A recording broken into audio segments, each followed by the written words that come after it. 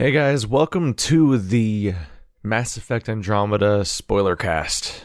I just want to start this one off with an apology because this was supposed to happen like 2 months ago, and there's a few reasons why that didn't happen. First of all, if you're somehow coming out here from an outside perspective, this is a Let's Play channel. I do Let's Plays. And oftentimes when I finish the Let's Play, during the credits, I'll do a discussion, review, summary thing on how I'm feeling about it. And oftentimes, when I play a bad game, I will often sit there and just go on a nice long rant about the things and all the things that I took issues with over the course of the game. I try to summarize it retroactively, and some people have even gotten into the habit of, when they don't like the game I'm playing, they will stop watching the series, but then come back for the finale and skip to the credits and watch that part, basically. I didn't want to do that for this game right away. A few reasons. One of which was that I had just been doing like a 4-hour session of wrapping up the game because, like most BioWare games, but especially like Dragon Age Inquisition and Mass Effect Andromeda, the epilogue chapter is longer than the entire final mission. Like, both games had surprisingly brief, almost somewhat anticlimactic final encounters, but then like a brutally long epilogue by comparison. And after doing the long final mission and then like, I think it was like an hour and a half of epilogue and saying goodbye to all the characters and everything like that, then the credits rolling, I'm like, I can't do this justice right now. The problem is the feeling of I can't do this justice stuck with me forever. I kept thinking like I gotta get more notes together. I gotta like summarize this and type up a bunch of stuff because I can't just do this off the cuff of my head. There's too much. It's not like a bad game. I mean, it's not like just talking about a bad movie, and it's not just talking about like that one specific thing that ruined that game. Like, this thing is such a train wreck while also being a train wreck that's about something I care about, as opposed to just being something I can just ignore. Like, Anima Gate of Memories is a worse game, and I hated it more, but there was less to talk about by the end just because I didn't expect much of it compared to this. This is a game that follows up on one of my favorite franchises. In fact, one of my favorite games ever. And so that's why it's rough to have this game exist at all. So there's upsides and downsides to the time that has passed. And by the way, my brain rejected this game. Over the last 2 months, I have found that I don't remember this game exists on a regular basis. It's like people joke about the idea of like there were no Matrix sequels and crap like that. They like joke about these ideas of just ignoring that certain things happened. But I found my brain actually retconning this game out of existence. Like, I would have to remind myself it happened, and I played it for like 4 months or something, so like you'd think it would stick, but I had myself doing that automatically. So like the only reason I even am doing this right now is because people keep reminding me in the comments about the spoiler cast that I promised to do, and I'm like, oh,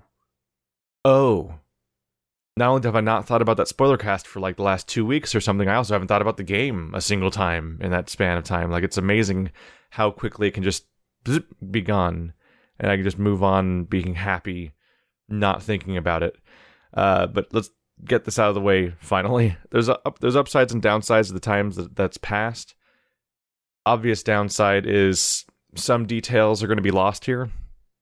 Ultimately, the only best way to get my raw, immediate reactions to stuff while the game was happening would be to actually sit through the Let's Play, and I don't really expect you to do that because that's like 60 hours.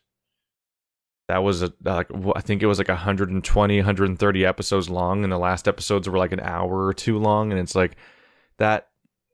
Yeah, I did a proper like 60-hour playthrough of this thing and was deep in the details and wallowing in the filth of the mess that it is. And no one could ever summarize the sheer number of ways this game was a mess without making like a 5-hour video that was only made possible by taking notes the entire time. Because there's a lot to unpack here. But there's one.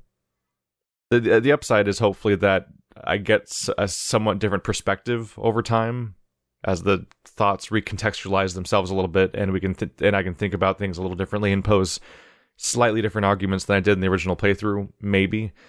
But I want to hone in on one particular detail, one particular moment. So we're going to show a clip from the Let's Play here, and it's the mushroom rant, as people will remember it, near the end of the playthrough. By the way, it's called Spoilercast. Full spoilers for Mass Effect 1, 2, 3, and Andromeda. It's the only way to really do this. So if you're somehow worried, if you haven't played the first 3 Mass Effect games, you should. And if you're somehow worried about spoilers for Andromeda, you really shouldn't be, but be my guest. Go ahead and play that game too if you really want to have the blind experience. But I'll be spoiling the hell out of them. So at the end of Mass Effect 1, you get to a planet called Ilos. And it's a really memorable, burned into my brain moment from when I was a teenager because it's impactful. You get to this really crazy looking alien world that's a forgotten society, and there's these pods everywhere full of the bodies of the dead members of that society that were supposed to be in stasis until they could be woken up safely, but the war lasted so long that they all died one by one in those pods. And I bring this up because there's a visual here. You have tall vertical walls covered in pods full of people. And on this planet, you have the major revelation. And actually 2 things happen. One, you're here because you think it's the ending. You come here to finish the game and do the final thing, only to find out it's not the final thing. In this game's case, it's because Saren has used the conduit to go to the Citadel and cause the actual ending scene to happen, which you need to go catch up with. And this is where you have the big revelation about elements about like what the Reapers do and what's going on. It's actually kind of the second revelation because they also had the scene with Sovereign on Vermeer. But this is your big chance to have big answers in this dead location, and it's great. It's great because Mass Effect 1 is great, and there's so many incredible moments throughout it. In Mass Effect Andromeda, you once again arrive on the second to last story location, which you think is the last story location. There's tall vertical walls everywhere, and there are stasis pods all around you full of bodies. And here you get one of the game's major revelations about the nature of the setting again, before finding out that this is not actually the ending of the game and you need to go somewhere else next. And by the way, once again, the villain is secretly going in and attacking you at your home directly, and you have to go back and save the people at the home base from the villain. It's like, holy shit, it's the same thing. It's just the same thing, but it has less impact because they did it again, and also they did it worse, so it has less impact and it's less interesting because and right when I'm in that moment, right when that's happening in that game, in Andromeda, I go over to a mushroom, and that mushroom, because you can scan everything in this game, like Batman vision and stuff like that, you point at stuff and text comes up all the time. You point your scanner at this giant glowing fluorescent mushroom, and it says that it's actually just a mushroom in appearance only. It's actually completely different from a mushroom. And then it stops. It doesn't say anything else. It doesn't explain how it's different from a mushroom. It just claims to be different and new and interesting when it's not. And if you can't sit through this whole video, well, then that's the TLDR, I suppose, of this entire video. And I'm just going to go ahead and play the original clip. It's going to be a little redundant to everything I just said, but it's... it might speak to my emotional state when I encountered it the first time and how I was feeling about the game, and just let that... I'm not a yelling person usually. I'm not a overdramatic, angry video game nerd type person, but... the venom in there, I am not happy. Well, this evokes a visual, doesn't it? These are clearly pods for like bodies to be in. It looks like they're all empty apparently. But obviously this is supposed to look like Ilos, right? Ilos was the name, right? Yeah. This is a remake. Oh, there's some Mungarans here. Yeah, this is blatantly a remix of the planet where you search for the beacon and stuff in Mass Effect 1 and find the remnants of the Protheans and Vigil. Monstrous fungi, organism best described in Milky Way terms as a giant mushroom. A deeper analysis indicates similarities are purely visual. It bears almost no similarity to the fungal organisms of the Milky Way.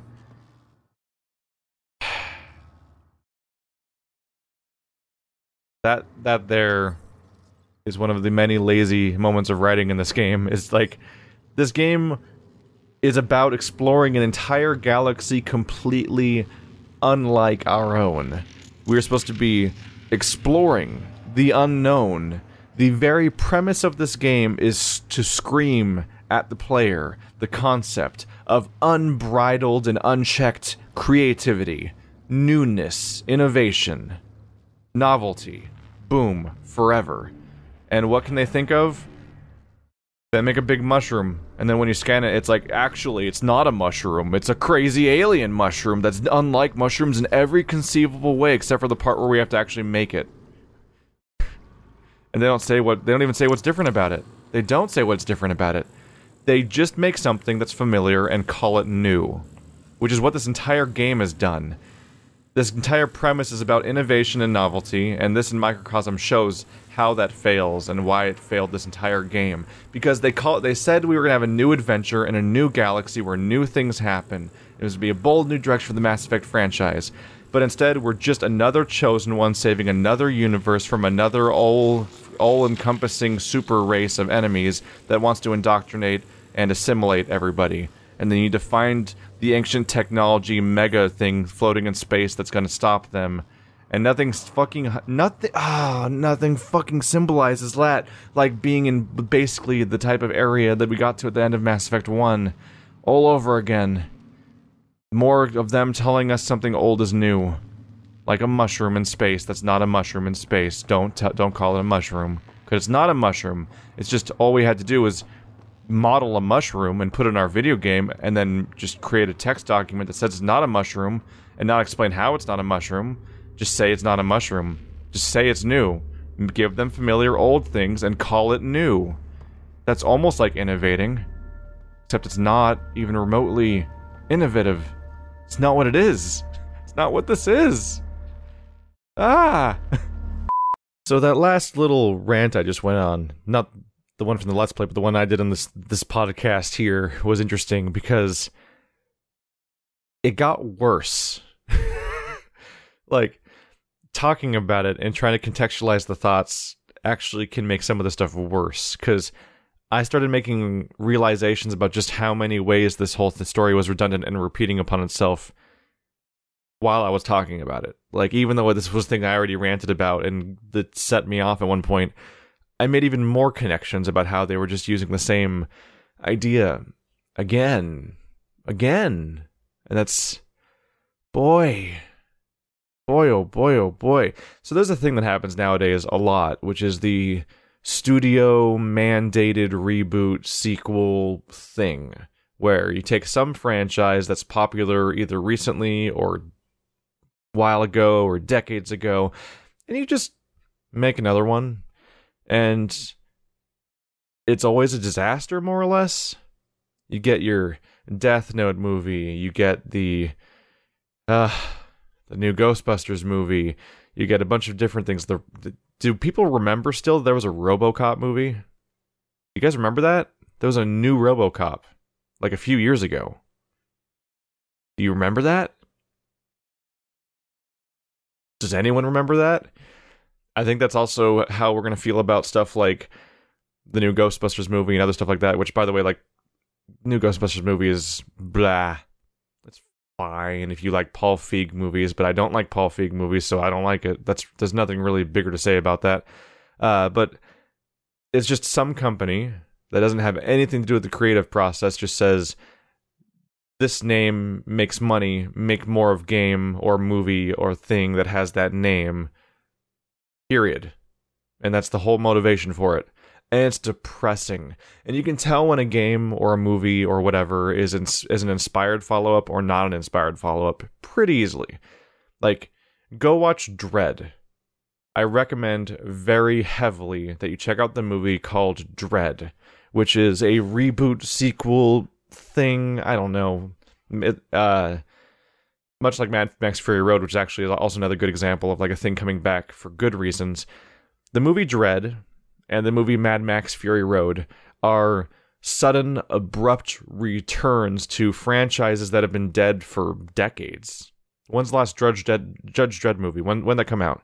Was there even more than one? I think it was just the Stallone movie, and I think that was it. But then we had this surprise return with Carl Urban playing Judge Dredd, and then we had the surprise return of Tom Hardy playing Mad Max, and those were both movies that came from a very specific creative place, and there's somebody's vision, and you feel like you're watching a movie when you watch them, as opposed to watching another corporate commercial as somebody tries to make their quarterly budget ends meet and stuff like that. Like it's not cynical. It happened because somebody wanted it to happen, and that's important to notice the difference there, because reboots and sequels are not inherently bad.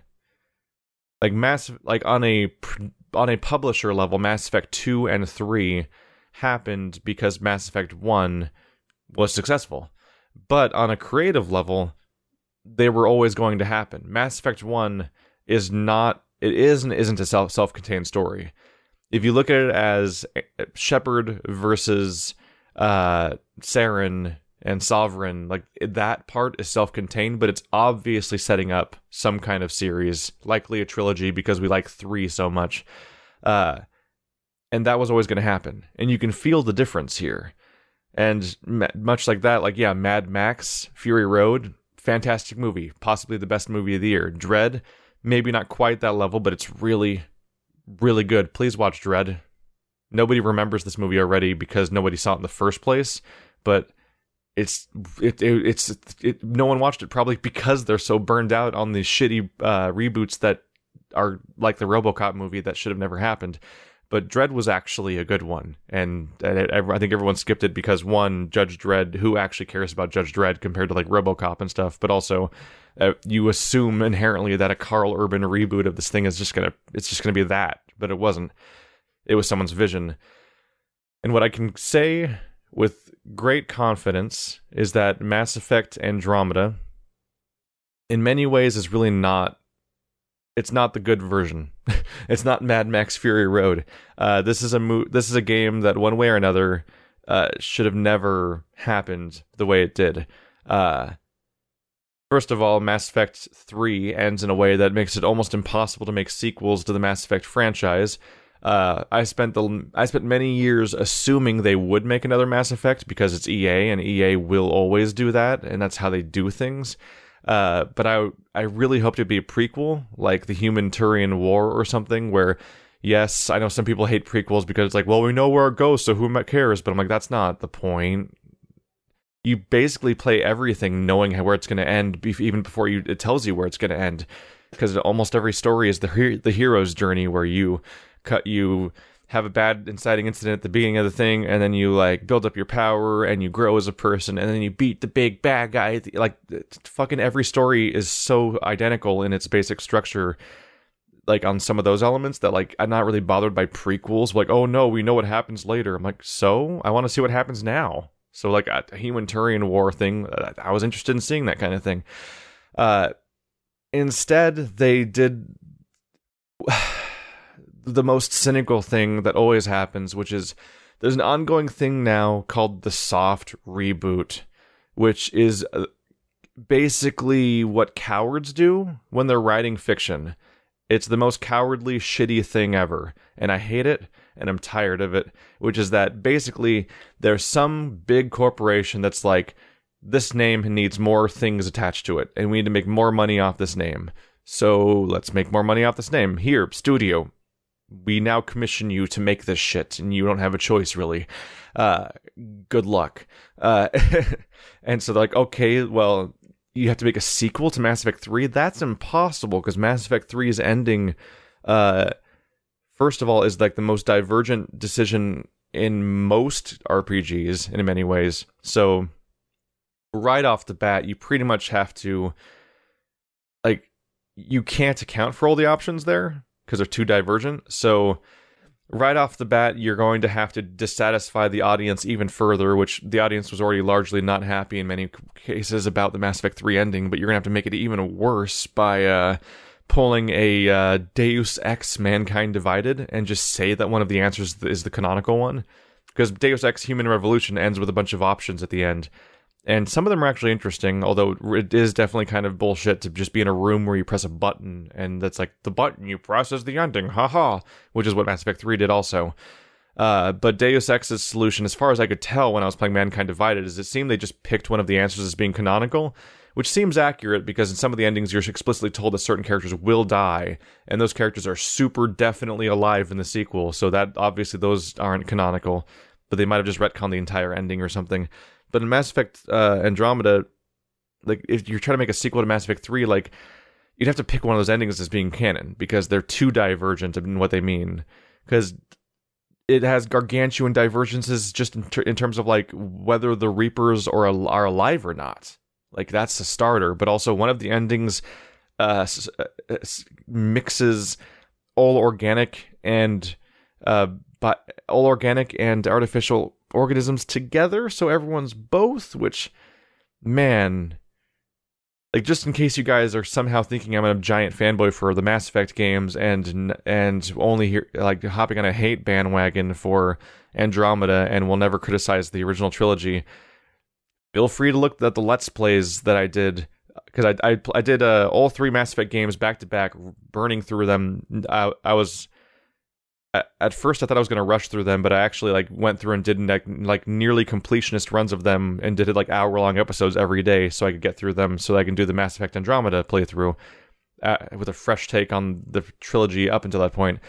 And there are some really dumb things that happen in the Mass Effect original trilogy, and they mostly revolve around the Arrival DLC for Mass Effect 2 and the ending for Mass Effect 3 is where, like, the giant gaping plot holes come in.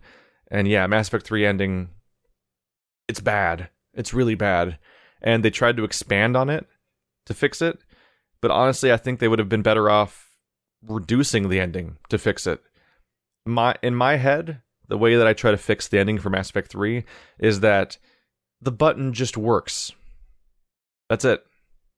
It doesn't fix everything ever, but it carves off almost everything bad. And yes, it lets the Crucible be a magic war-ending machine, which is kind of a bummer in a Wesley saves the ship, Deus Ex Machina kind of way, but at least it's a machine you spent the entire game working on. Like, the idea of a sci-fi game, or even a fantasy game, all being about you working on this magical thing that's going to solve your problems by the end of the game, is not completely unheard of. So while it's not the most creative thing ever, at least it's there. So in my version of the story, you have this showdown with the Elusive Man, which I thought was decent.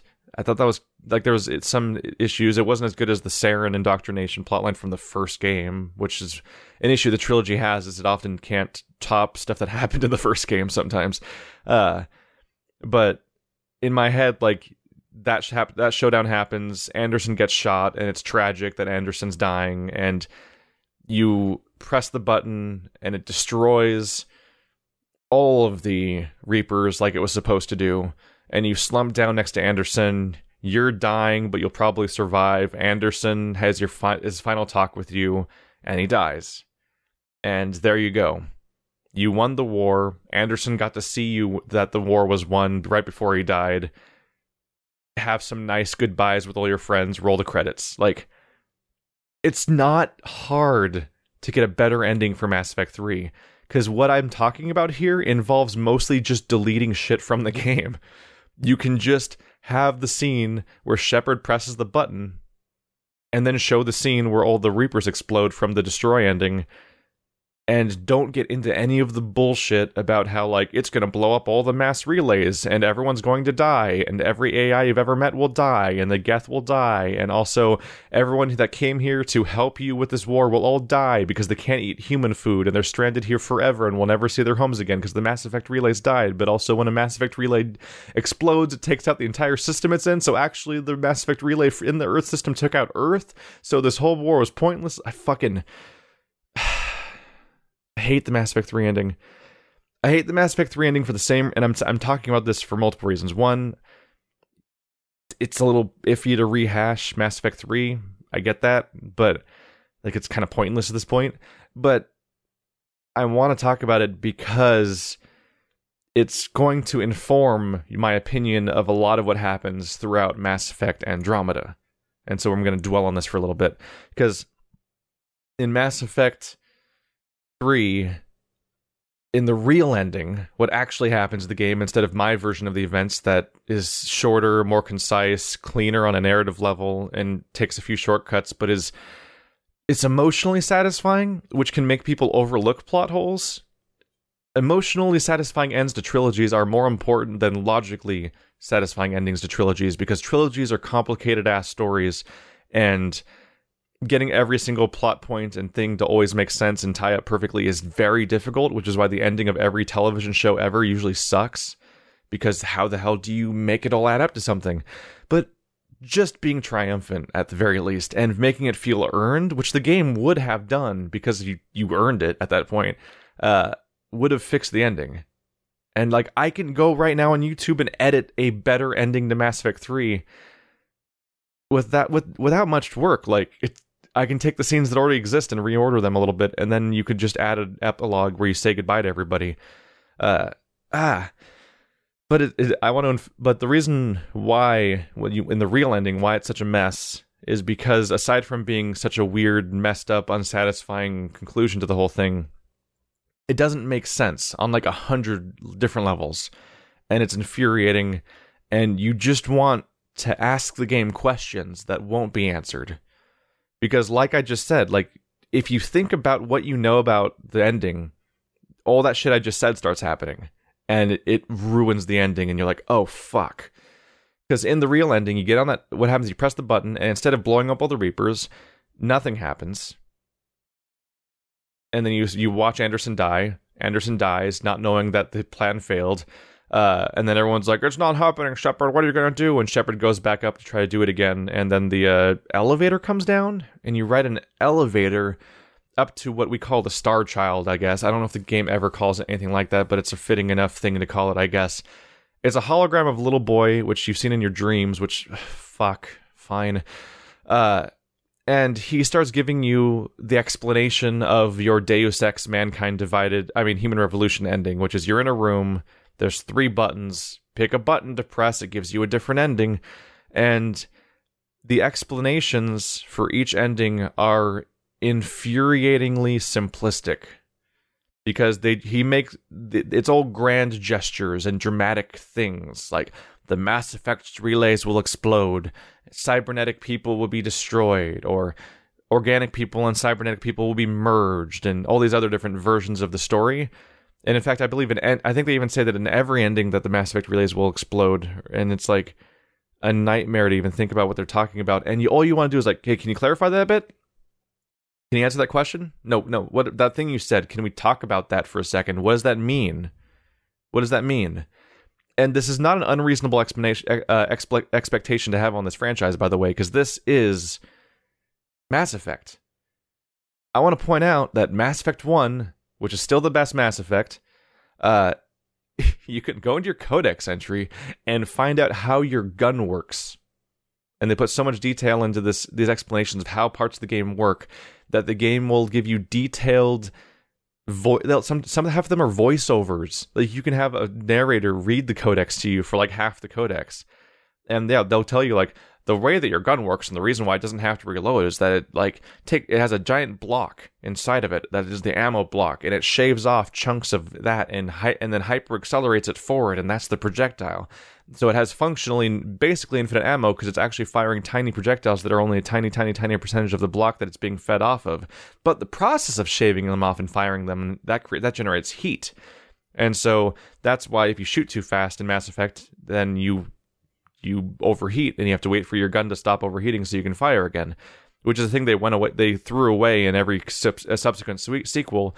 But even in those games, they still stuck to their definition. They weren't like, guns use bullets now. They were still like, no, you have heat sinks now.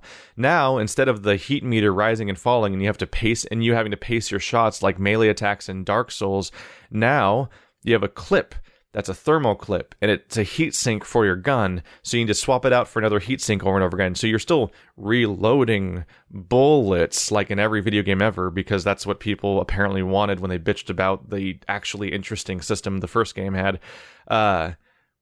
They still they still refuse to just say it's bullets. Like, no, we're still using the heat system. Guns still work the same way. We're going to have a thematically consistent explanation for how the mechanics in this game work, and we're going to explain it, and you can read about it, and you can get answers for the most minute shit in this franchise. And that's because Mass Effect 1 is very, very, very, very influenced by Star Trek, where you're going to hear about tachyon beams and particles and dark matter and all this other shit that, like, is... It's the parts where it's the Dr. House scenes where the expert says stuff and you're like, okay, and then they summarize it in a metaphor and you're like, oh, okay, so that's what's going to happen, and then they solve the thing. But, like, the important part about those scenes with Geordi and whatnot in Star Trek is that, like, there is an internally consistent reason for shit happening in the universe. Is the difference between hard sci-fi and soft sci-fi, fantasy, science fiction versus science fantasy, basically. And the whole franchise has science fantasy elements, but this first game in particular was the hardest sci-fi of the franchise, and they got looser with it over time as it became more of an action game series and more Star Wars-y over time.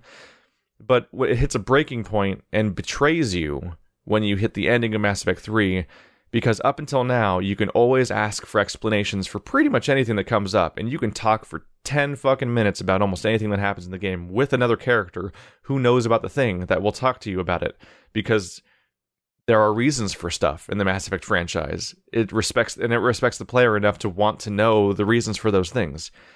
In the Mass Effect 3 ending, we hit the phase of stop asking questions, stop asking questions, stop asking questions. Just accept it, just accept it, just accept it. Just do the thing that I tell you is going to happen, and just accept it, period.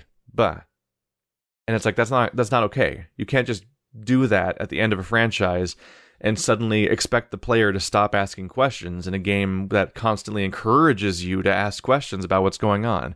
And so it's not a satisfying ending to just have people have no idea what the decisions mean at the end of the game. Like, can you tell me whether Earth survives from ending to ending based purely on just what the Star Child tells you, as opposed to, like, fan canon or what a wiki says somewhere or stuff like that? Like, it becomes a nightmare. Like, this is a complicated universe where, like, the Turians and the Quarians and stuff like that can't eat human food, and they have come to the Earth to save it. And we have two things that are a nightmare here. One, if the Mass Effect relays are disabled, then none of those people can ever go home, and they're going to starve because they can't eat the food in our solar system in any way. And also, there's a gargantuan population we're just going to influx into Earth, apparently. But two, if the Mass Effect relays are destroyed, if that's how it works, then that'll destroy the entire system and blow up Earth anyway, because the Mass Effect relay is, like, wasn't it on, like, Mars or something? It's not even that far away, if I remember correctly. And you can't say this is a minor detail, because we spent an entire DLC called The Arrival dealing with the idea of how an entire area gets blown up when a mass relay gets destroyed. And you can't even treat that as optional content, because it is DLC, but it's not optional because of the fact that Mass Effect 3 starts off with that plot point. The first plot point in all of Mass Effect 3 is how an entire system gets wiped out by the destruction of a mass relay. And yet the game ends telling you that Mass Effect relays will be destroyed, and even shows a cutscene of the Normandy fleeing across the galaxy while all of them are blowing up. But doesn't really acknowledge the fact of what that means, and doesn't really give you it doesn't hand wave it away. It doesn't explain, oh, but that's not going to, like, wipe out the systems. They're just going to turn off. It's like, what? How did you forget this detail? It's the first plot point and last plot point of the entire game. They're the same plot point, and you didn't reconcile them with each other. What the fuck? And so that's why Mass Effect 3's ending is so garbage, is stuff like that. This, like, the part where first of all, the fucking Star Child ending 3-point thing comes out of nowhere, whereas the Crucible just working would have been earned because the whole game was about the Crucible just working. But whereas the ending just comes out of nowhere, and so it's not satisfying on a structure level, but it's not as satisfying on an emotional level, and because this is a franchise about characters. Mass Effect 1 is a game about plot. Like, Mass Effect 1 has characters I cared about, and I played it over and over again, and I will still talk about the strength of the characters in Mass Effect 1, but the core plot and the central narrative, like, that was the focus of Mass Effect 1. But Mass Effect 2, Mass Effect 3, they became character-driven games. Mass Effect 2 was about putting together this gargantuan party, one of the biggest parties I've ever seen in an RPG, especially modern ones where they have to animate them in 3D and shit like that, and voice them. It's a huge party, and the DLC just added 2 more to that party. And even the DLC characters, while having some like shortcuts in them that are disappointing, were still like fleshed out characters that you feel like you know. And at that point, like, to have the ending of Mass Effect 3 not care about the characters is brutal. Like, you have a bit of a goodbye, and that part's really well handled. And in fact, Mass Effect 3, I still hold up as being a good game for so many reasons, because it understands that closing all these plot points and dealing with all these characters is important. It deals with the Krogan genophage, it deals with the Rachni, it deals with so many different things. Some things do better than others, but who the fuck doesn't feel stuff when like the Mordin elevator scenes happen and stuff like that? Like, that's why I still say Mass Effect 3 is a good game in so many ways, and it is even a good ending to a trilogy, except for its ending. Because its ending sucks, but it's a good ending for a 3-game arc in many ways, except for the actual ending part. Because the game itself is an ending for storylines you've built up over 3 games, all throughout its game. It's a game about endings that ironically is bad at ending. And that's a problem. So they get it right by having the part where all the characters are like having a final farewell with you, either in person or on the hologram, and you see how far you've come and where everyone's ended up, and some of them are with you and some of them aren't with you, and it's good. But then the ending, the real ending of the game, puts all of those characters in jeopardy and doesn't explain what happened to any of them. And that's the number one question everybody has finishing Mass Effect 3 is, okay, like, what's up with Miranda? What's up with Liara? Like, and one by one, you go through the list of any character you care about, and you're like, what happened to Garrus? Is Garrus okay? Is he dying? Is he going to starve on Earth? Did he explode in a Mass Effect relay? Is he on that ship? Where'd that ship go? Where's the Normandy right now? Joker, you guys landed in a forest somewhere? What the fuck's happening? You want to know what happened to these characters you care about, and the game won't tell you. This is what they tried to fix with the Citadel DLC. By the way, I never planned on talking this long about the original Mass Effect trilogy, but I guess we're just doing this. This is what happens when you have me talk about Mass Effect, a franchise I care about a lot. And that's why it's such a bummer when some of it goes wrong. But this is what they tried to fix with the Citadel DLC. Which is that they gave you a cathartic ending for every character. It does not canonically take place after the ending. It takes place before the ending, because nothing canonically can take place after the ending with the way they set it up. But it still feels like it takes place after the ending, basically. You can almost picture it like if this was a television series, it'd be the part where the big horrible thing happens at the end of the series, and then you have a flashback episode to something you've never seen before, but it takes place beforehand, but it feels like an emotional arc ending to what was happening. And that's what it was. It was a final farewell to all the characters, and it didn't actually fix the ending to Mass Effect 3, but for a lot of people it felt kind of like it did fix the ending to Mass Effect 3, because you got to say one last goodbye to all these characters. And you got to see them all together in new combinations that they hadn't seen before. Stuff like Grunt and Rex and Garrus and Mordin, and maybe not Mordin, because Mordin can die in that game. And Zaid and all these different characters interacting with each other. And you have Drunk, Tali, and all this stuff. And like that, if you, like, a lot of people in their headcanon are like, they make up a version of the ending that matches what I said, which is that you press the button on the Crucible, it just works, and then the Citadel DLC happens as everyone's celebration of the ending. Like, Mass Effect is over, we beat the Reapers, oh no, it's a clone of Shepard, let's all get together one last time for a big bad last final mission, hooray! This is actually more fun than it is threatening, and stuff like that. Like, that's why they did that. Is because they wanted to fix the ending to their game, but they couldn't without literally replacing it. Although I still feel like my idea works.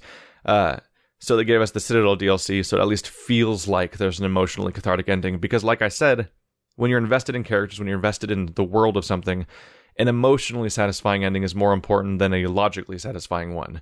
And the problem was that the final ending of Mass Effect 3 succeeded at neither. And that was a problem. It almost succeeded at being an emotional ending if it hadn't immediately jeopardized all those characters in unexplained context that it never acknowledges properly. And it also largely makes no sense, so you can't even try to trace the line of, like, where is Garrus right now in this ending? So the reason I bring this up, besides just trying to verify that I do criticize the shit out of original Mass Effect trilogy, because I did get off the rails at some point, but I still hold it up as good, is that this is going to continue to be a problem in Mass Effect Andromeda. Mass Effect Andromeda doesn't care about explanations. And if you want to get into the details of what's going on, you're not going to be happy. Mass Effect Andromeda is jam-packed with these cases of stop asking questions, stop asking questions, stop asking questions. But you've been trained by Mass Effect to ask questions, which is why it's so infuriating to have the game tell you not to. And it doesn't literally tell you not to, but it's like it will just throw something at you in one sentence that completely, like, fucks with everything you understand about the Mass Effect franchise, and then it'll just move on. And you can't ask a question, you usually can't even go into, like, a codex entry that gives you a satisfying alternate answer or anything. It's just like, it just stops. It reaches its ending, and it just does what it just says the one thing, and it sounds insane, and never follows up on it, and you're like, what? Excuse me? And I knew I was in trouble at the very beginning of the playthrough. Like some people accuse me of hopping on bandwagons for criticizing this game, but I was playing this game in a bubble with no outside feedback at first, and without hearing anyone else complain about Mass Effect Andromeda, I had already encountered the Geth telescope. Woo! So, what happens is that at the beginning of the game, you're being told about the Andromeda Initiative, and nothing about it makes sense, really. I guess I should talk about the story, because I haven't yet, of Mass Effect Andromeda, like what its setup is. The idea here is that at some point, somebody believed Shepard. Shepard's warning everybody about the Reapers and the end of civilization and the end of the Milky Way, and somebody apparently believed him and set up this thing called the Andromeda Initiative. Everyone gets in these giant things called arcs. They're super ships. And what they're going to do is they're just going to go shooting off into space using a form of acceleration that, like, makes you accelerate very slowly, but you get to ridiculous speeds over time, and that makes sense because you're doing a super long journey. And these tens of thousands of people are all going to go into stasis pods on the ship and just go unconscious and just sleep for this 600-year journey from the Milky Way to the Andromeda Galaxy.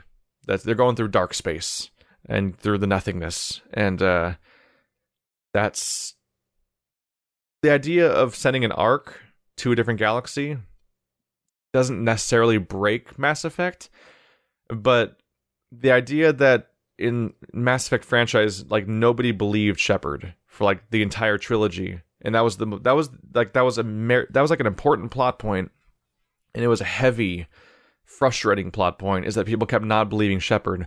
And basically no one believed Shepard until the beginning of Mass Effect 3, in which point everyone believed Shepard because everyone's homeworlds are under attack by Reapers. And you're like, you fucks, we had 2 games for you to listen to me, and now we're not ready. Thanks a lot. Which, like, at some points, like, I don't think it's actually a plot hole, but it is frustrating in the original Mass Effect trilogy how that actually happens, but, you know, fine if that's where they want to go with it. But the Andromeda Initiative would have us believe that not only did somebody believe Shepard, this person had ungodly massive resources, incredible, ridiculous resources, got almost every important council race and so on to work together to make these super arcs, and then put tens of thousands of people on them, and then send them to Andromeda, all on the whim of believing Shepard, while simultaneously not believing Shepard officially. And then none of this was ever going to come up in the original Mass Effect trilogy. The idea that you'd somehow never hear about this at any point, when this incredibly gargantuan project, one of the most large-scale projects in not only Mass Effect's entire series, but also, like, maybe in of any BioWare game. Like the scale of this project is impossible. It's like insane how many, like there's like there might be like 100,000 people involved in this at some point. I don't remember the exact scale, but like there's so many people overall, and it's so big that like who's like the idea of who's funding this and how is this even possible is so hard to accept on any level.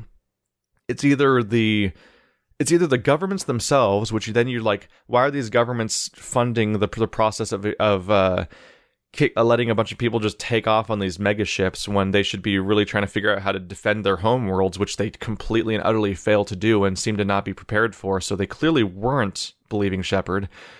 Or it's some mega corporation, incredibly valuable thing. The most thoroughly suggested thing is that it's Cerberus, which is like, what the actual fuck?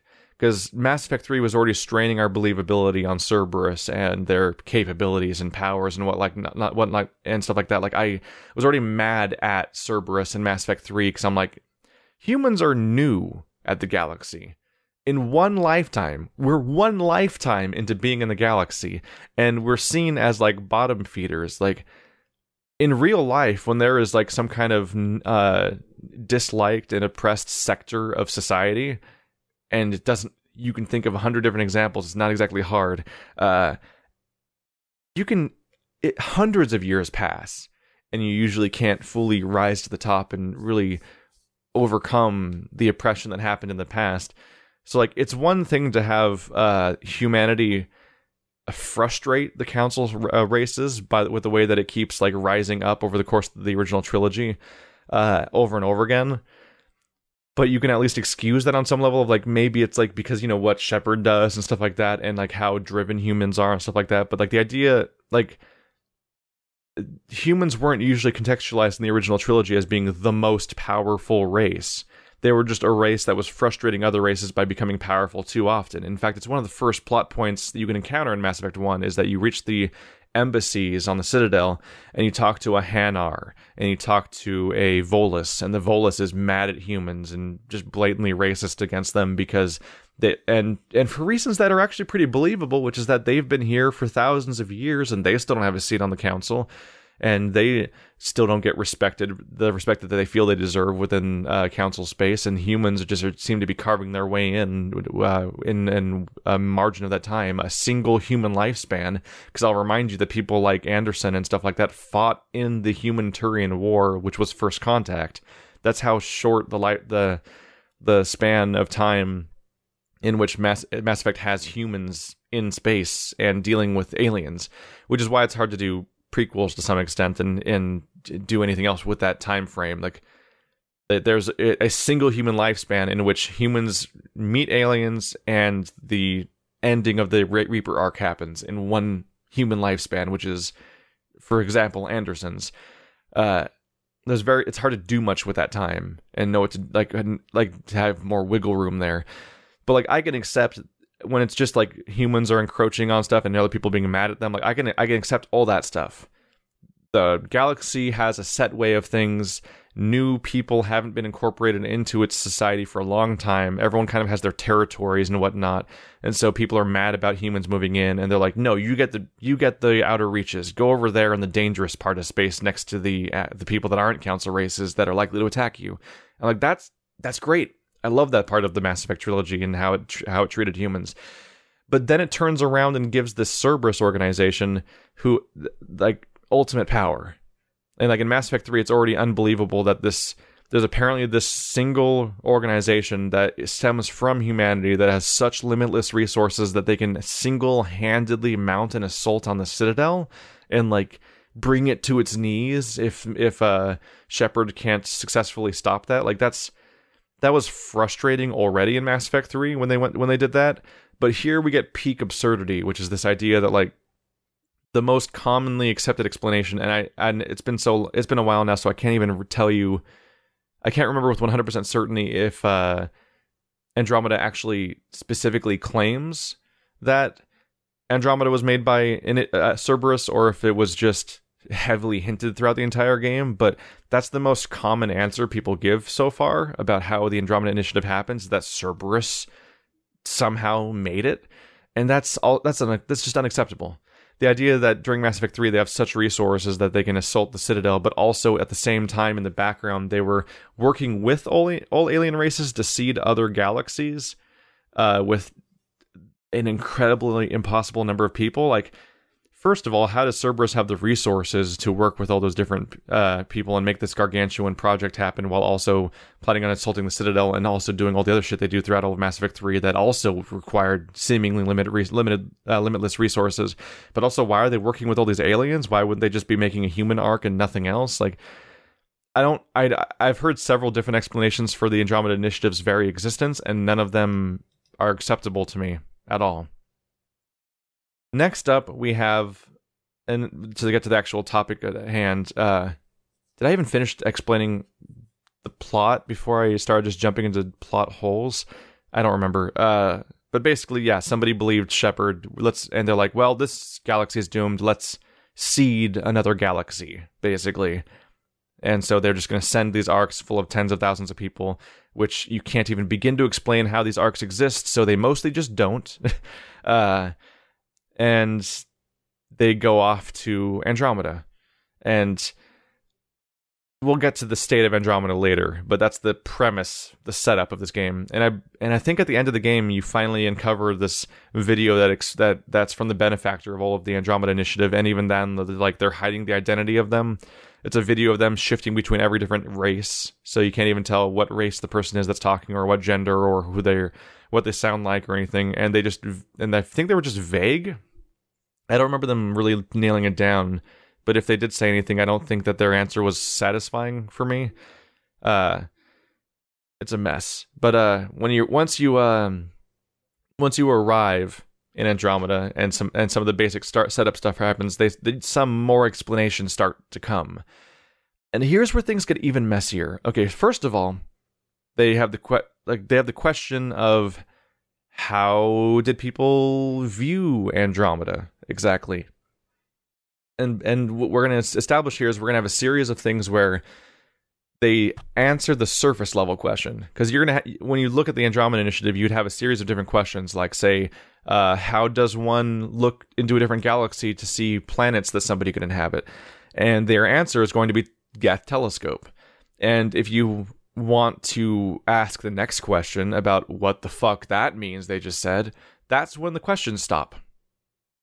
So they always go one question deep at answering questions about the world, the game you're playing in now, and then they stop. And that's very not Mass Effect. That's infuriating. Like Mass Effect 1, where they're like, here's biotics, it's magic psychic powers, and we're going to literally make an entire character dedicated to explaining the process of, like, how there's multiple layers of human implants, and they made different, like, iterations of them over time, and Kaidan is this unfortunate, like, he's got the L2 implants, so he gets feedback, and he actually suffers throughout his life for the ability to use this thing that he's kind of stuck with anyway, and like there's hardships built in this. Like, there's details here, and it's important to point out here that details are not bad. Because look at Kaidan. Yes, Kaidan's kind of boring other than that stuff, but the L2 implant stuff is interesting, and it's worth acknowledging this because getting bogged down in the details isn't just nerdy explanation for the sake of nerdy explanation. It is a source of storytelling and character drama. Like, learning about how implants work and stuff like that will explain how various side quests happen throughout the game, the motivations of certain characters, how a mechanic in the game works, and who can use the thing that is the mechanic, and also giving you character drama in the form of Kaidan about how it affects somebody's life and expands upon their character and makes them more interesting than they would have been without that detail. So answering these questions and getting bogged down in the details improves Mass Effect stories. It does not distract from them. And that's why it's good to fully explore these ideas. And that's why it's so frustrating when they don't answer these questions in Mass Effect Andromeda. They just say Geth Telescope. They say that somebody got in contact with the Geth or salvaged from the Geth some kind of technology that lets you use Mass Effect fields in order to telescope better, which is about all they really say on it. And I'm like, first of all, how were you dealing? Like, I think they specifically said that they were even cooperating with the Geth. I'm like, who is cooperating with the Geth? Because, like, the Andromeda Initiative supposedly happens between Mass Effect 2 and Mass Effect 3, or during Mass Effect 2. And it's important to note that every Mass Effect game takes place over the course of about a year, and they're pretty much back-to-back years. Like, they're close together games. So in Mass Effect 1, the Geth are enemies. In Mass Effect 2, the Geth are mostly enemies, but you kind of start learning about the different factions within them, and for the most of Mass Effect 2, they're actually kind of just a distant race that's not getting involved in most of Mass Effect 2, aside from the Quarian stuff.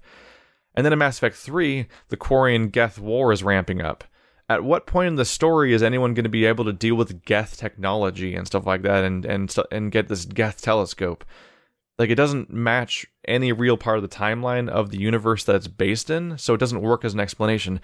But also, just talking about basic physics, what the fuck is a Mass Effect telescope? What? Nothing about how Mass Effect works in this franchise ever indicates how a Mass Effect telescope would work. Like, and they say, I think they even said that the Geth telescope was a modified mass relay. And it's like, that's not how mass relays work either. Because the way that mass relays work is that there are pairs of relays basically pointing at each other. And when you go to one, you essentially teleport to the other one. It like shoots you through it shoots you through time and space to the other one like a cannon that kind of ruptures physics in a way. That is a one-way trip, and it's from a starting point to a destination that are both mass relays. How does one telescope with one? First of all, mass relays only work when there's one on both sides. You can't just go from one mass relay to nothing. Like, even in, even in Mass Effect 2, when there is a suicide mission mass relay, that goes to another mass relay. It's just that on the other side, the collectors have modified that mass relay so you can't use it to do a return trip without certain codes. So you can't escape. It traps you. But it's still a mass relay that works on both sides of the process, because that's how they work. That's how they stick to the meaning of how Mass Effect relays work throughout the entire franchise. They stick with it. How does one modify one to be a telescope? First of all, you can't...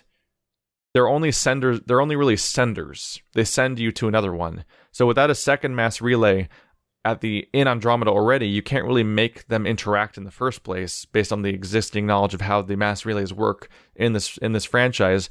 But also, how does one use one as a telescope exactly? Like, we can accept the idea that they send objects through time and space, but how do you observe instantly across to another galaxy through a mass relay?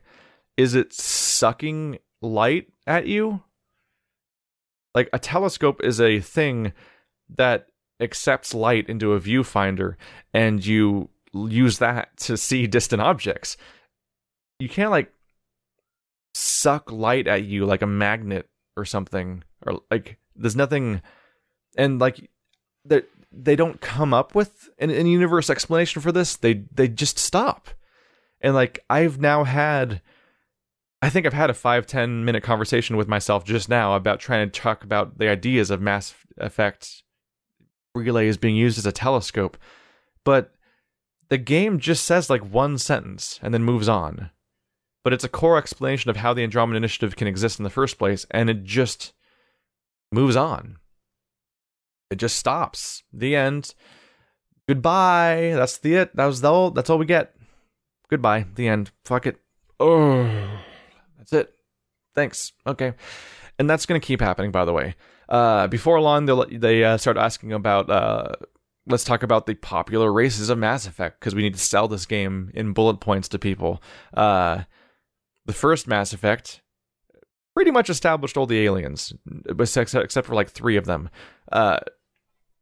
4 or 5. They actually added a decent number of them over the course of the game. They have varying importance. But the first Mass Effect, you already had the Council races, which are the Turians, the Asari, the Solarians. Then you have the humans. You have the Volus. You have the Hanar. You have the Elcor. I think I mixed up Elcor and Hanar when I talked about the Volus racism scene earlier. And then, is there anyone else? There's the Rachni. There's shitty little monkey fucks. I hate those guys.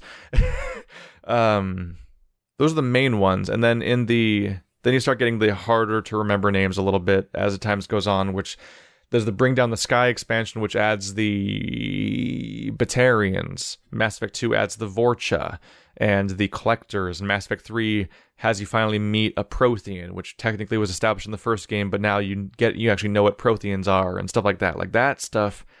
Tons of races. Each one has a specific character to them. You can easily talk about what each race of Mass Effect is.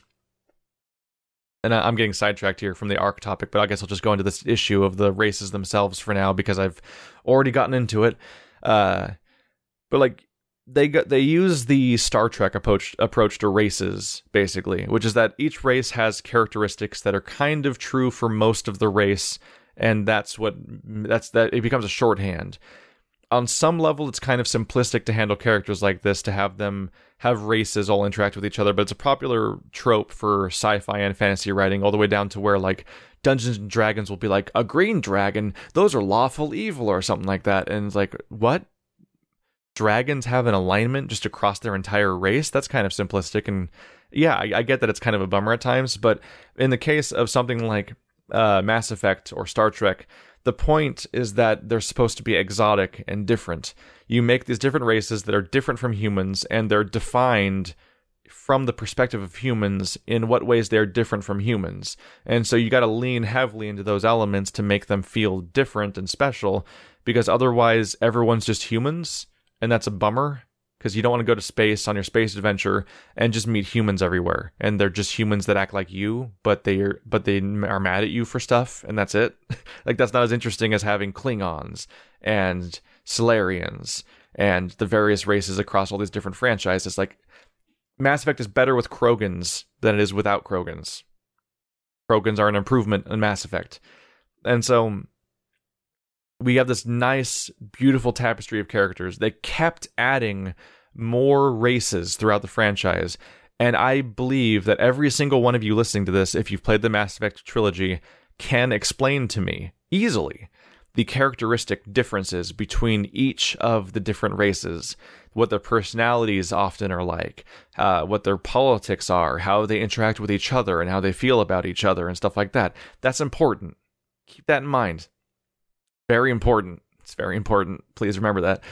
So, then we get to Mass Effect Andromeda. And I'm sorry, everybody. We're going to have to say goodbye to all those races for two reasons. Twice. First of all, you find out that there's only a Solarian arc, an Asari arc, a Turian arc, and a human arc. So there's one arc for every council race. And then the Krogans are just there for some reason. They also just found their way in there anyway. So there's 5 races. So first of all, immediately say goodbye to Quarians. Say goodbye to Volus. Say goodbye to Elcor and Hanar and Batarians and Vorcha and everyone. They're all gone now. You'll never see them in the entire game. You only have the vaguest reference to their existence from time to time as like a nod or fan service, and that's it. You're probably thinking right now that's like one of the strengths of Mass Effect's setting was all those races existing. Too bad. They're gone now. But it gets worse.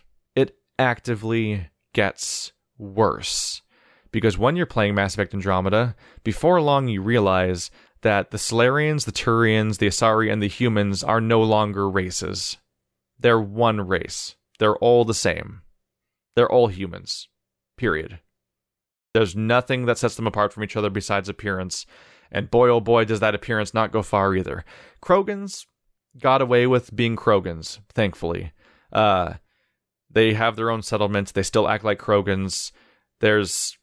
I have criticisms of their vocal performances. The Krogans often don't sound like Krogans in this game, and the Turians often don't sound like Turians in this game, and the Solarians often don't sound like Solarians in this game. They just decided to drop the vocal processing that they used for 3 games and just make them all sound like humans too, which is a bummer.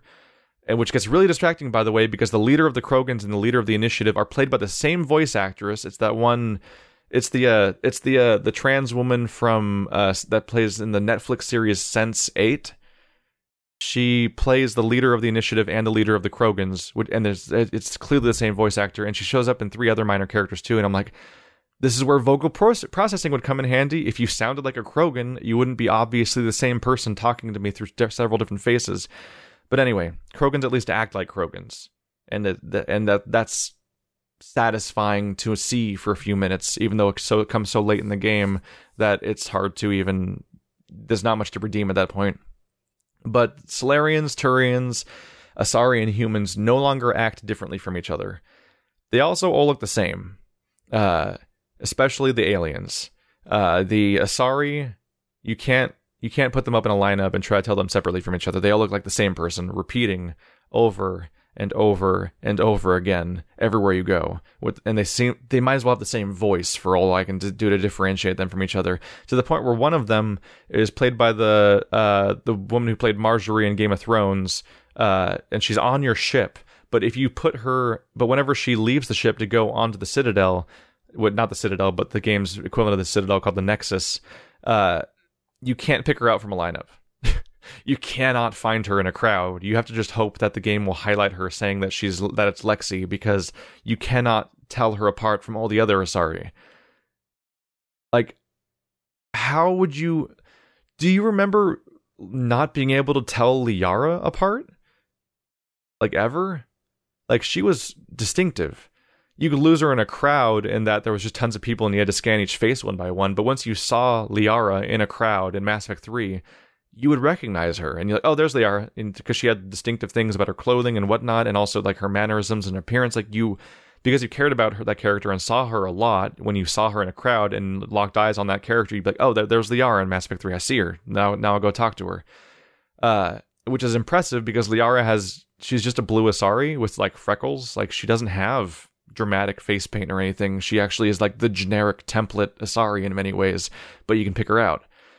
And that's because of the differences in the Asari that helps present their differences in the original trilogy that goes away in this game. Lexi looks like every Asari. Every Asari seems to literally have the exact same face, and they usually don't even have changes in markings. They usually just have like a slightly different coloration, and that's it. The only Asari in all of Mass Effect 3 that looks different is Peebee. And that's because she's a crew member, and those are actually not even just a crew member, because crew members aren't super different looking either, but she is at least a party member, so they had to really focus on making her look different. One of their solutions was to give her her face paint across her eyes, which is very distinctive, to be fair. Man, I am only making a dent in my notes, and we're like over an hour in. I'm gonna have to record this over multiple sessions and splice it all together to rest my voice. But all the races are the same now, and it's a huge bummer. So immediately the Mass Effect setting is boring. It's I'm gonna take a drink real quick. So I fell in love with Mass Effect 1 the moment I got to the Citadel.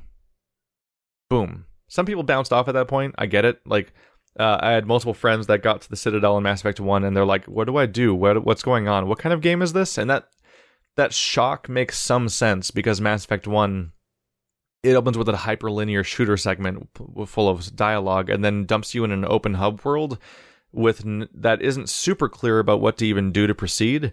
Then you have to then explore that hub world and do several relatively linear quests, but that are scattered across the space you have to learn in order to proceed the story, and finally get the ability to leave because you have to get the Normandy and everything like that and become a Spectre in order to even leave the Citadel.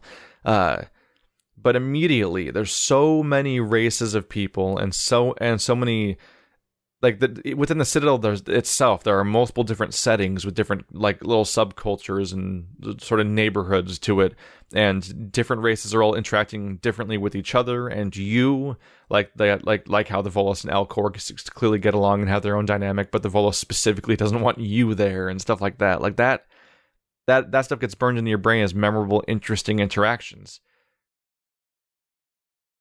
You get to the Nexus, and I'm like, okay, do it. do it, Andromeda. Sell me on Andromeda. This is it. Nexus. This is your Citadel. And by the way, it is the Citadel. It is shaped like the Citadel. It serves the same purpose as being the hub for all the different races and everything. It's the Citadel. And it falls completely flat. It completely fails to even approach anywhere near what the Citadel did. Everyone feels like the same person. People are just in crowds randomly talking about the most inane shit, and no one feels different or interesting, and you just want to leave. When I played Mass Effect 1, I was constantly making trips back to the Citadel to see what would change and what new plot points might show up and what would happen with like that reporter and stuff like that, and like what developments there might be, because new quests would show up from time to time. And that's because, aside from all the interesting races and stuff like that, the Citadel was a place where you could walk into the wrong room and then be threatened by a self-aware AI that was invented to cheat at gambling, that threatens to kill you because it's afraid of being exposed and wiped out. Like, that was stuff that would happen on the Citadel. In the Nexus, it's a lot of boring commutes and walking around faceless people that are never interesting and are all just humans, and nothing really happens. And whenever I got to the Nexus, I just couldn't wait to leave. I just wanted to leave and go anywhere else. And unfortunately, the everywhere else wasn't that much better, but there's no desire to explore and be on the Nexus, and I forced myself to do it anyway, and there's just not much reward for it, unfortunately. It's just a bummer. And that stark difference is a bummer. And just to call back to that mushroom rant from the beginning of this whole thing, that goes back to the issue I talked about before, about like, because this is such a cynical corporate game where they just do the same thing but again, but worse, this whole thing is like, this whole game's optional. This whole game's not really worth playing. This is not a game that has its own new ideas. It's a game that wants to repackage the same ideas from the old game while not knowing why those ideas worked, not having the creative spark to do anything new with those ideas, and then just to expect like a pat on its head for what it got. Like, well, I gave you what you wanted, right? I gave you the races you had before, visually only. I gave you the Citadel again, visually only. I gave you the same ending again, but visually only, with the same pods and the same revelations. No, it doesn't work that way. You can't just do that. It doesn't work that way. But they did. Blah. Blah. Blah.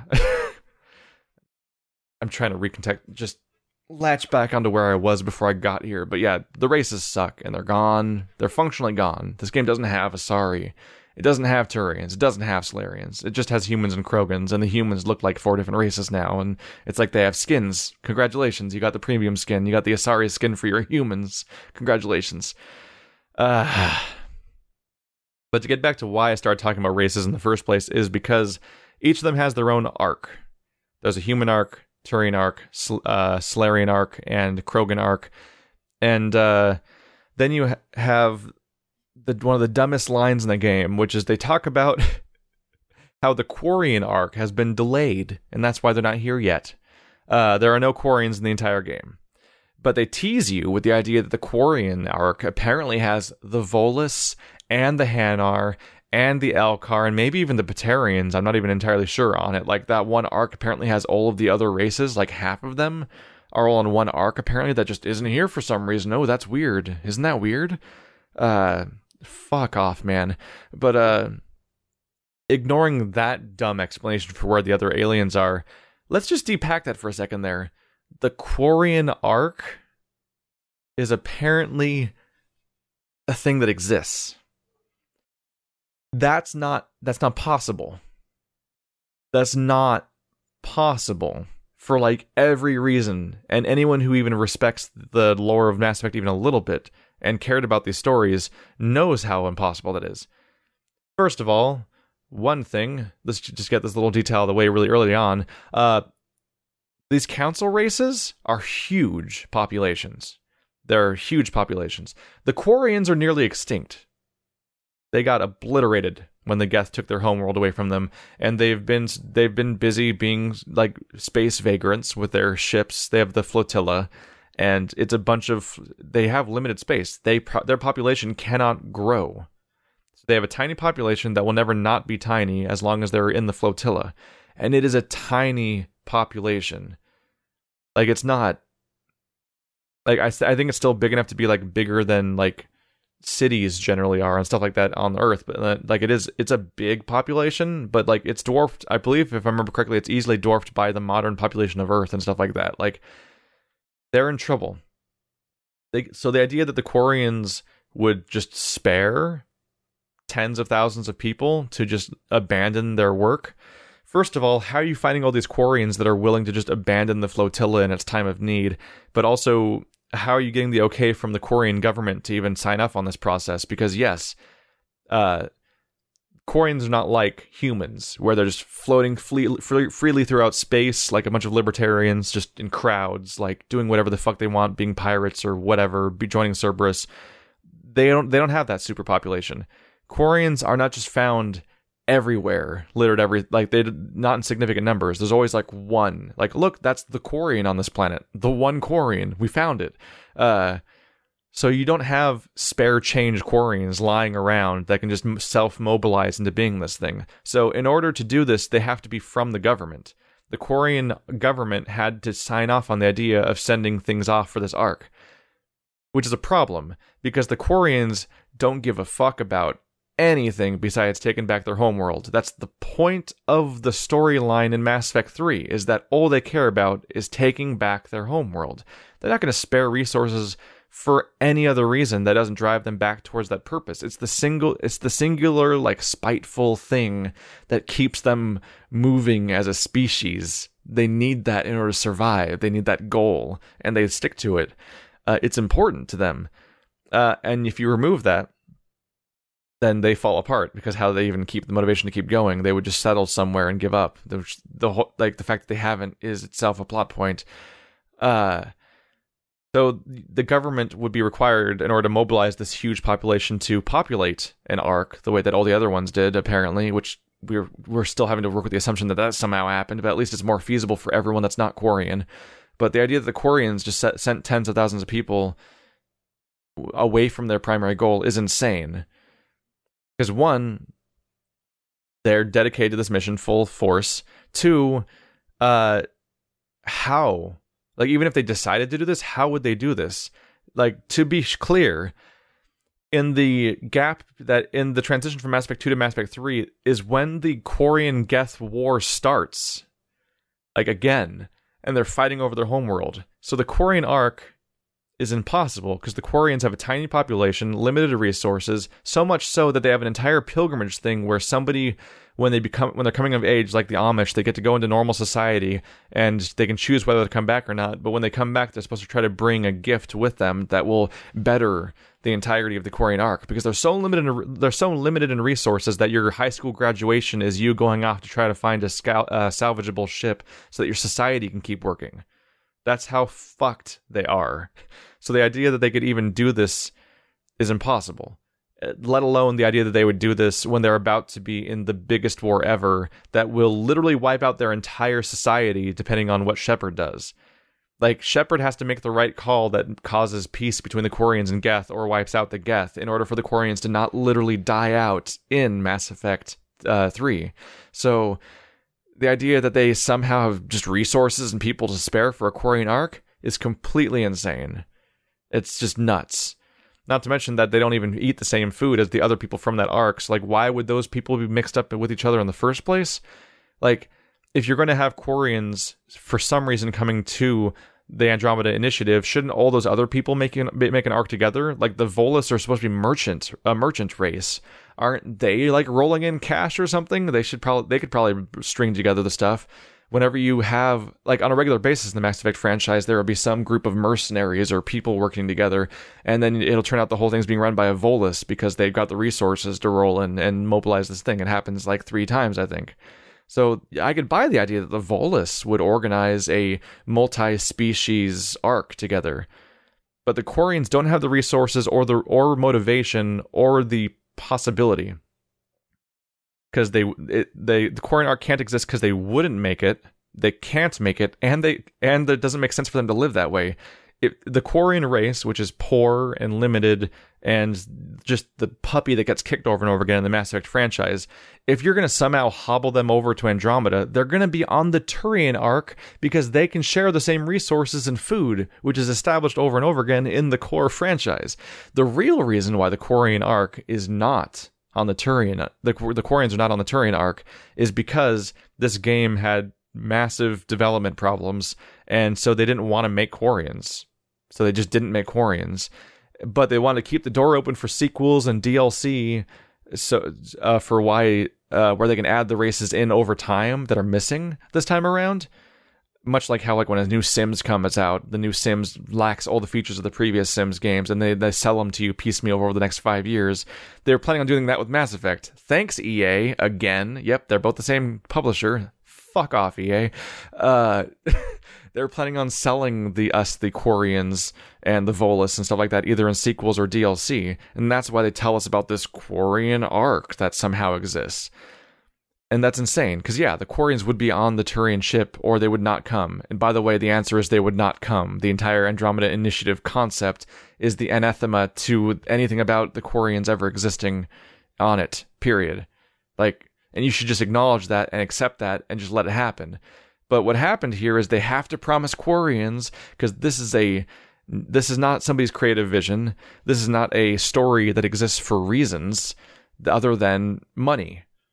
So they promise the idea of Quarians because they need to satisfy fans by promising Quarians, and also they hold it back, but then still promise to add it later, creating this giant plot hole, because that's their business model, is to sell things in the future. So they can't cut out the idea of Quarians coming in later because they want to make money off of stuff, and that's another thing they can tap onto, and they can't limit themselves. So they come up with this half-assed, tiny explanation that they refuse to answer questions about how the Quarians could be on this arc. And it's just like, what the fuck, man? Like, respect your players.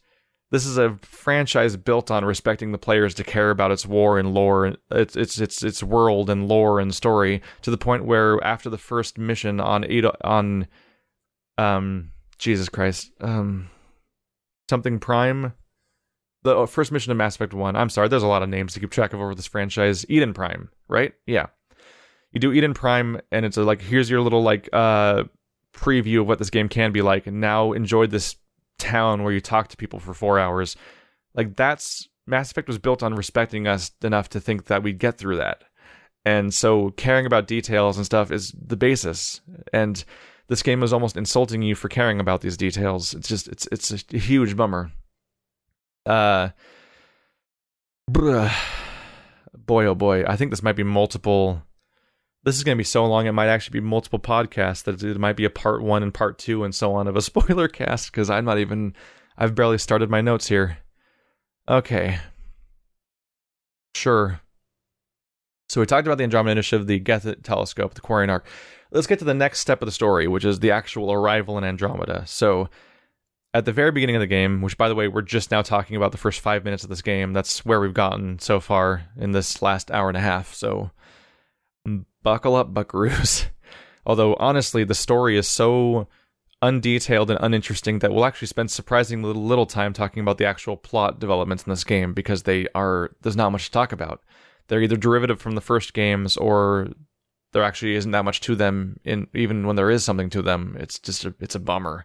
In fact, if you play the entire story back-to-back, this game might be done in a handful of hours, but I don't know if the game will even let you do that fast. You might have to do the open world first and stuff like that.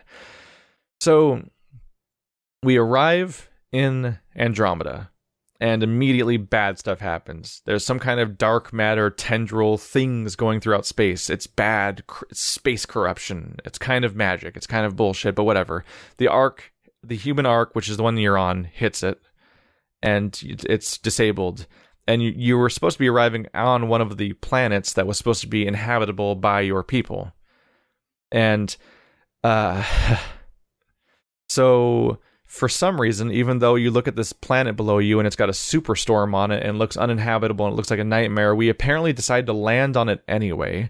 So we send down all our important people to go take a closer look for some reason, which, okay, sure, fine.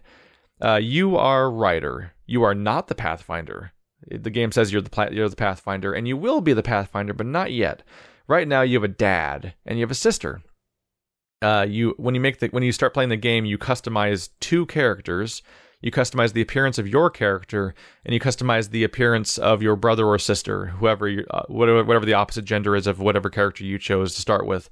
So you have 2 siblings that you customize, and immediately I'm like, oh, this is gonna be great. This is great. I'm gonna have 2 characters. I can like role play them differently. Like this is the first of many spots throughout this game where I think of a cooler thing than the game actually does, which is it never stopped happening, and it was a huge bummer because I was thinking like, oh, we're gonna customize siblings. Like first of all, we've had siblings before. Like Dragon Age Inquisition, you had an entire Dragon Age 2, you had an entire family. You were Hawk, and you had brother and sister and mother, and based on what class you were, your brother or sister would die and the other one would be alive to complement whatever class you were, and there would be different social dynamics throughout the game. That was one way of handling it, and I would have even been happy if they just handled it like they did in Dragon Age 2, which I still say is a decent game, because really, Andromeda is the first BioWare game since KOTOR that I think is actually bad. All the other ones were variable quality, but I like them all. In this game, I would have been happy just to have a sibling character that is just there throughout the game. But in the process of hitting the matter and the ship being disabled, your sibling is immediately put in a coma. Great. Spent a lot of time customizing that character, and I'm like imagining what's going to happen to them, and she's in a coma. I'm like, here I was thinking they're going to be crew members together, and they're going to go out exploring the ship space together, and you might even be able to swap between the 2 of them, like in Grand Theft Auto 5, where you could play as 3 different characters, and maybe I could role play the 2 of them differently and stuff like that, which would be really that's a fucking great idea. I love that idea. I love my ideas. I thought I'd just follow through with how stupid that sounded, just to go full self-indulgence there, but I wanted to have 2 different characters that could be spec'd into different like specializations of combat from each other, and I'd swap between them whenever I wanted to over the course of the story, and maybe I'd role play them differently. Like maybe one of them would be kind of straight laced and proper and do the right thing, Paragon, and maybe one of them would be like get things done at all costs and kind of a risk taker and kind of abrasive. And I was looking forward to playing 2 different characters differently, which is, by the way, not the most insane concept ever, because right now I'm playing Divinity Original Sin 2, a sequel to Divinity Original Sin, which is made by Larian Studios, a self-published developer. Like, that's indie. It's technically kickstarted, but they're not gargantuan kickstarters. It's nothing compared to the budget of Mass Effect and stuff like that.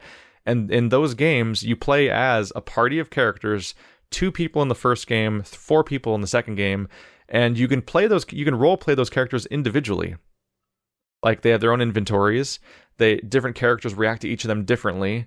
And right now they've gone full into this, or we're playing Divinity Original Sin 2, and I'm playing it with Birdcatcher and Wanderbot and Shell, and we're playing as 4 different characters with different personalities and different backstories.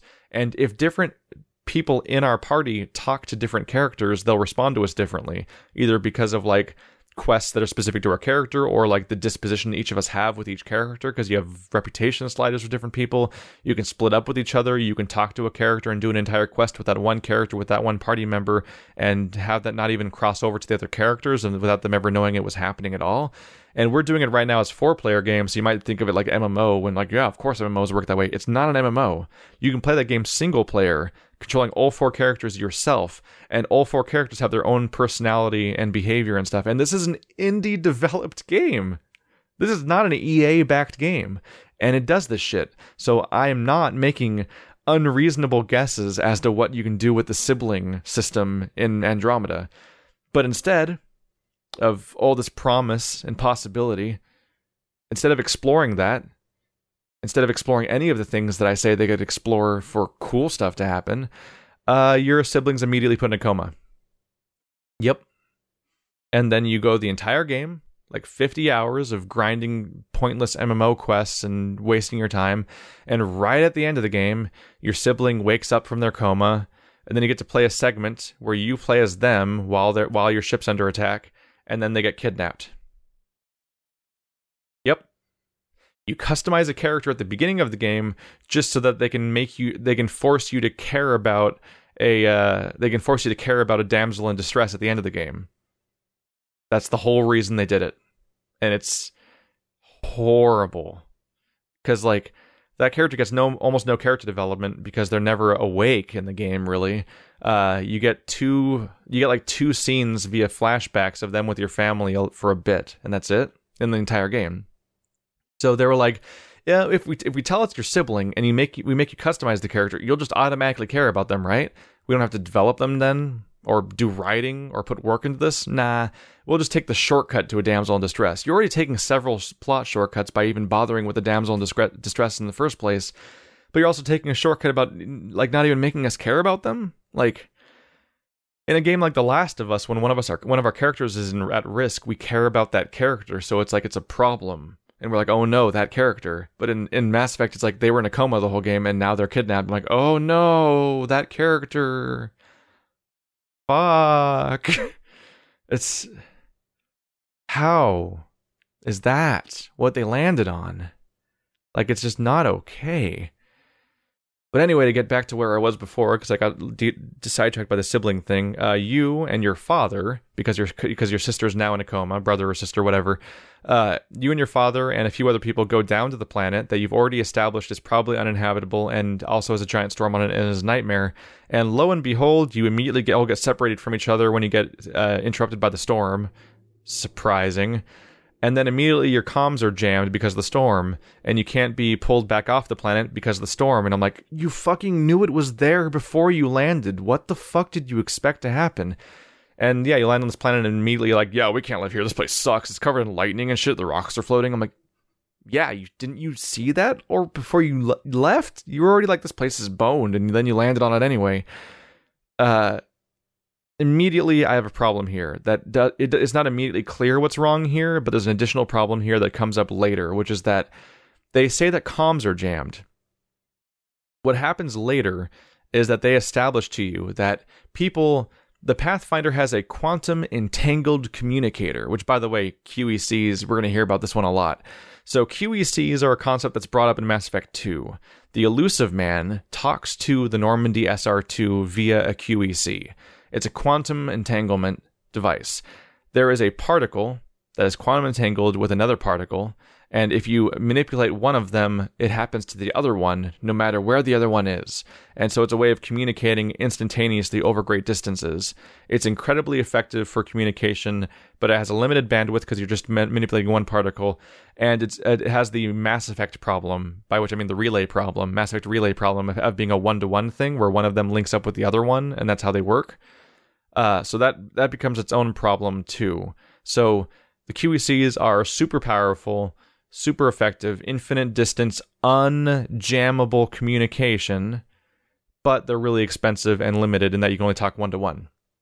Okay, cool rule set. It helps explain why there's a QEC in the Normandy, why you have such good communication with Illusive Man in a way you never do with most characters throughout the franchise, really. And it also explains why you don't just use this thing to solve all your problems. That is nice, succinct explanation for how something works in a game, and it works. It's good. Boom. You nailed it. That QEC explanation, good job. That is normal for Mass Effect franchise.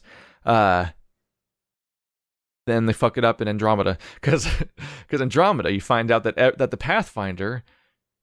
So the reason what's first of all, let's explain what's special about the Pathfinder. The Pathfinder has an AI. So they communicate with an AI. That AI augments their body and has access to their actual like biology. So they can like basically make them like they're essentially super soldiers because of the AI that has access to these implants in their body and stuff like that. But also they can communicate directly to the Pathfinder in their brain directly through implants and whatnot like that.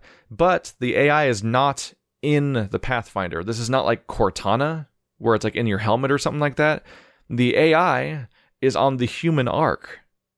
It communicates to the Pathfinder via a quantum entangled communicator. You see what the problem is here? Remember the part when the comms were jammed and we can't communicate with the human arc? What are we going to do?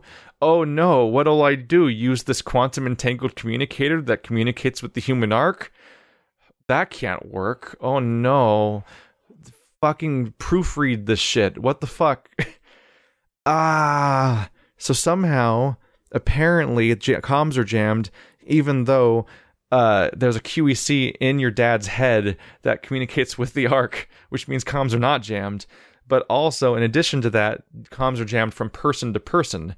But at the end of this planet, your dad will be dead, and you will be the new person who hosts Sam. And they just transferred Sam to you. That means that apparently the QEC was also in your head. So you had a QEC to Sam, and Cora, the other character that was a candidate for becoming a Pathfinder, has a QEC in her head, and also your dad, Alec Ryder, has a QEC in his head, because everybody that was a candidate for being I keep wanting to say Spectre because you're just a Spectre again, but not really. They want to call it Pathfinders. Everything looks the same as the other thing, but it's called something different. Don't forget the mushroom. Don't forget the mushroom. Fuck that mushroom. Blarg.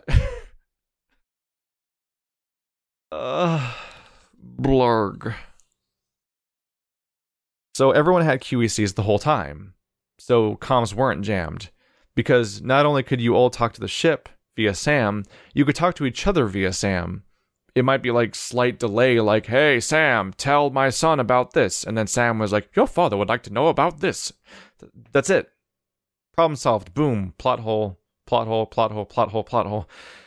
And you might wonder, like, well, maybe the QECs weren't installed in their heads yet or something like that. Maybe they installed the QEC afterwards when you were unconscious. And to which I would say they don't ever explain anything. So you can't know. Much like the Geth Telescope, the Andromeda Initiative itself, the Quarian Ark, and many other plot points, if you think there might be a potential answer, all you can do is have fan canon in your head that explains the plot hole, because the game refuses to actually talk about the point. It just won't. So if you think there's an explanation, good for you. And if you think that thinking there's an explanation is enough, then fine. That if that's what satisfies you, that's great. But there's no explanation in the game. It's just not there. So you're forced to assume that everyone has QECs because that's how apparently this works. Oh wait, oh by the way, no, there's a point in the favor of what I'm saying here, which is that when your father's dying, he's like, transfer shit to my son, and your son, and so you, the character, gain Sam right there and then. So how could you be getting Sam unless you have the QEC in your head? So yes, you have to have the QEC, which means that somehow everyone had QECs, and what, were they just off for some reason? Why would they not be on? That's valuable information to have. So the game claims that comms are jammed when comms can't be jammed based on its own lore. Proofread this shit. Just proofread it. Come on. I haven't even talked about the Ket, or the Angarans, or how being a Pathfinder is a farce, or all the... I have a lot of notes in front of me, and we're not going to get to those today. So, say hello to our first multi-part Andromeda, our first multi-part spoiler cast, I guess, because this is almost 2 hours long. I could see myself doing this whole thing in one big, and over the course of multiple sessions and stitching it together into one podcast, but that seems like not the best call.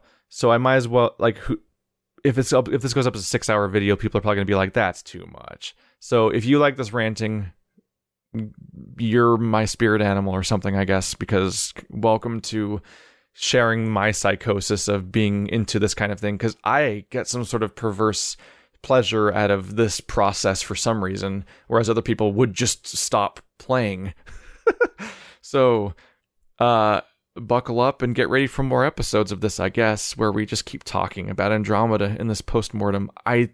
I was worried I'd be able to even last a half an hour with all these notes, and I've barely started my notes, so fuck. So look forward to more episodes, hopefully soon and not later, so I can keep this steam going, I guess. But this has been a trip. Thanks for watching, like always, and I'll see you next time. And I guess leave comments, and I might even if this is going to be a multi-part series, I might incorporate and respond to certain comments in the next videos, depending on if I think that's a good direction to go in or not. But let's begin the healing process. We need to cut away the rotting flesh so that we can heal. Stop making Mass Effect games, EA. Just stop. Just stop. BioWare is not recognizable as being BioWare anymore anyway. They might as well make new properties, so at least they're not ruining things we already like. And maybe they'll strike gold again and make something new again, and that we'll like it. And that would make me happy. But stop making Mass Effect games.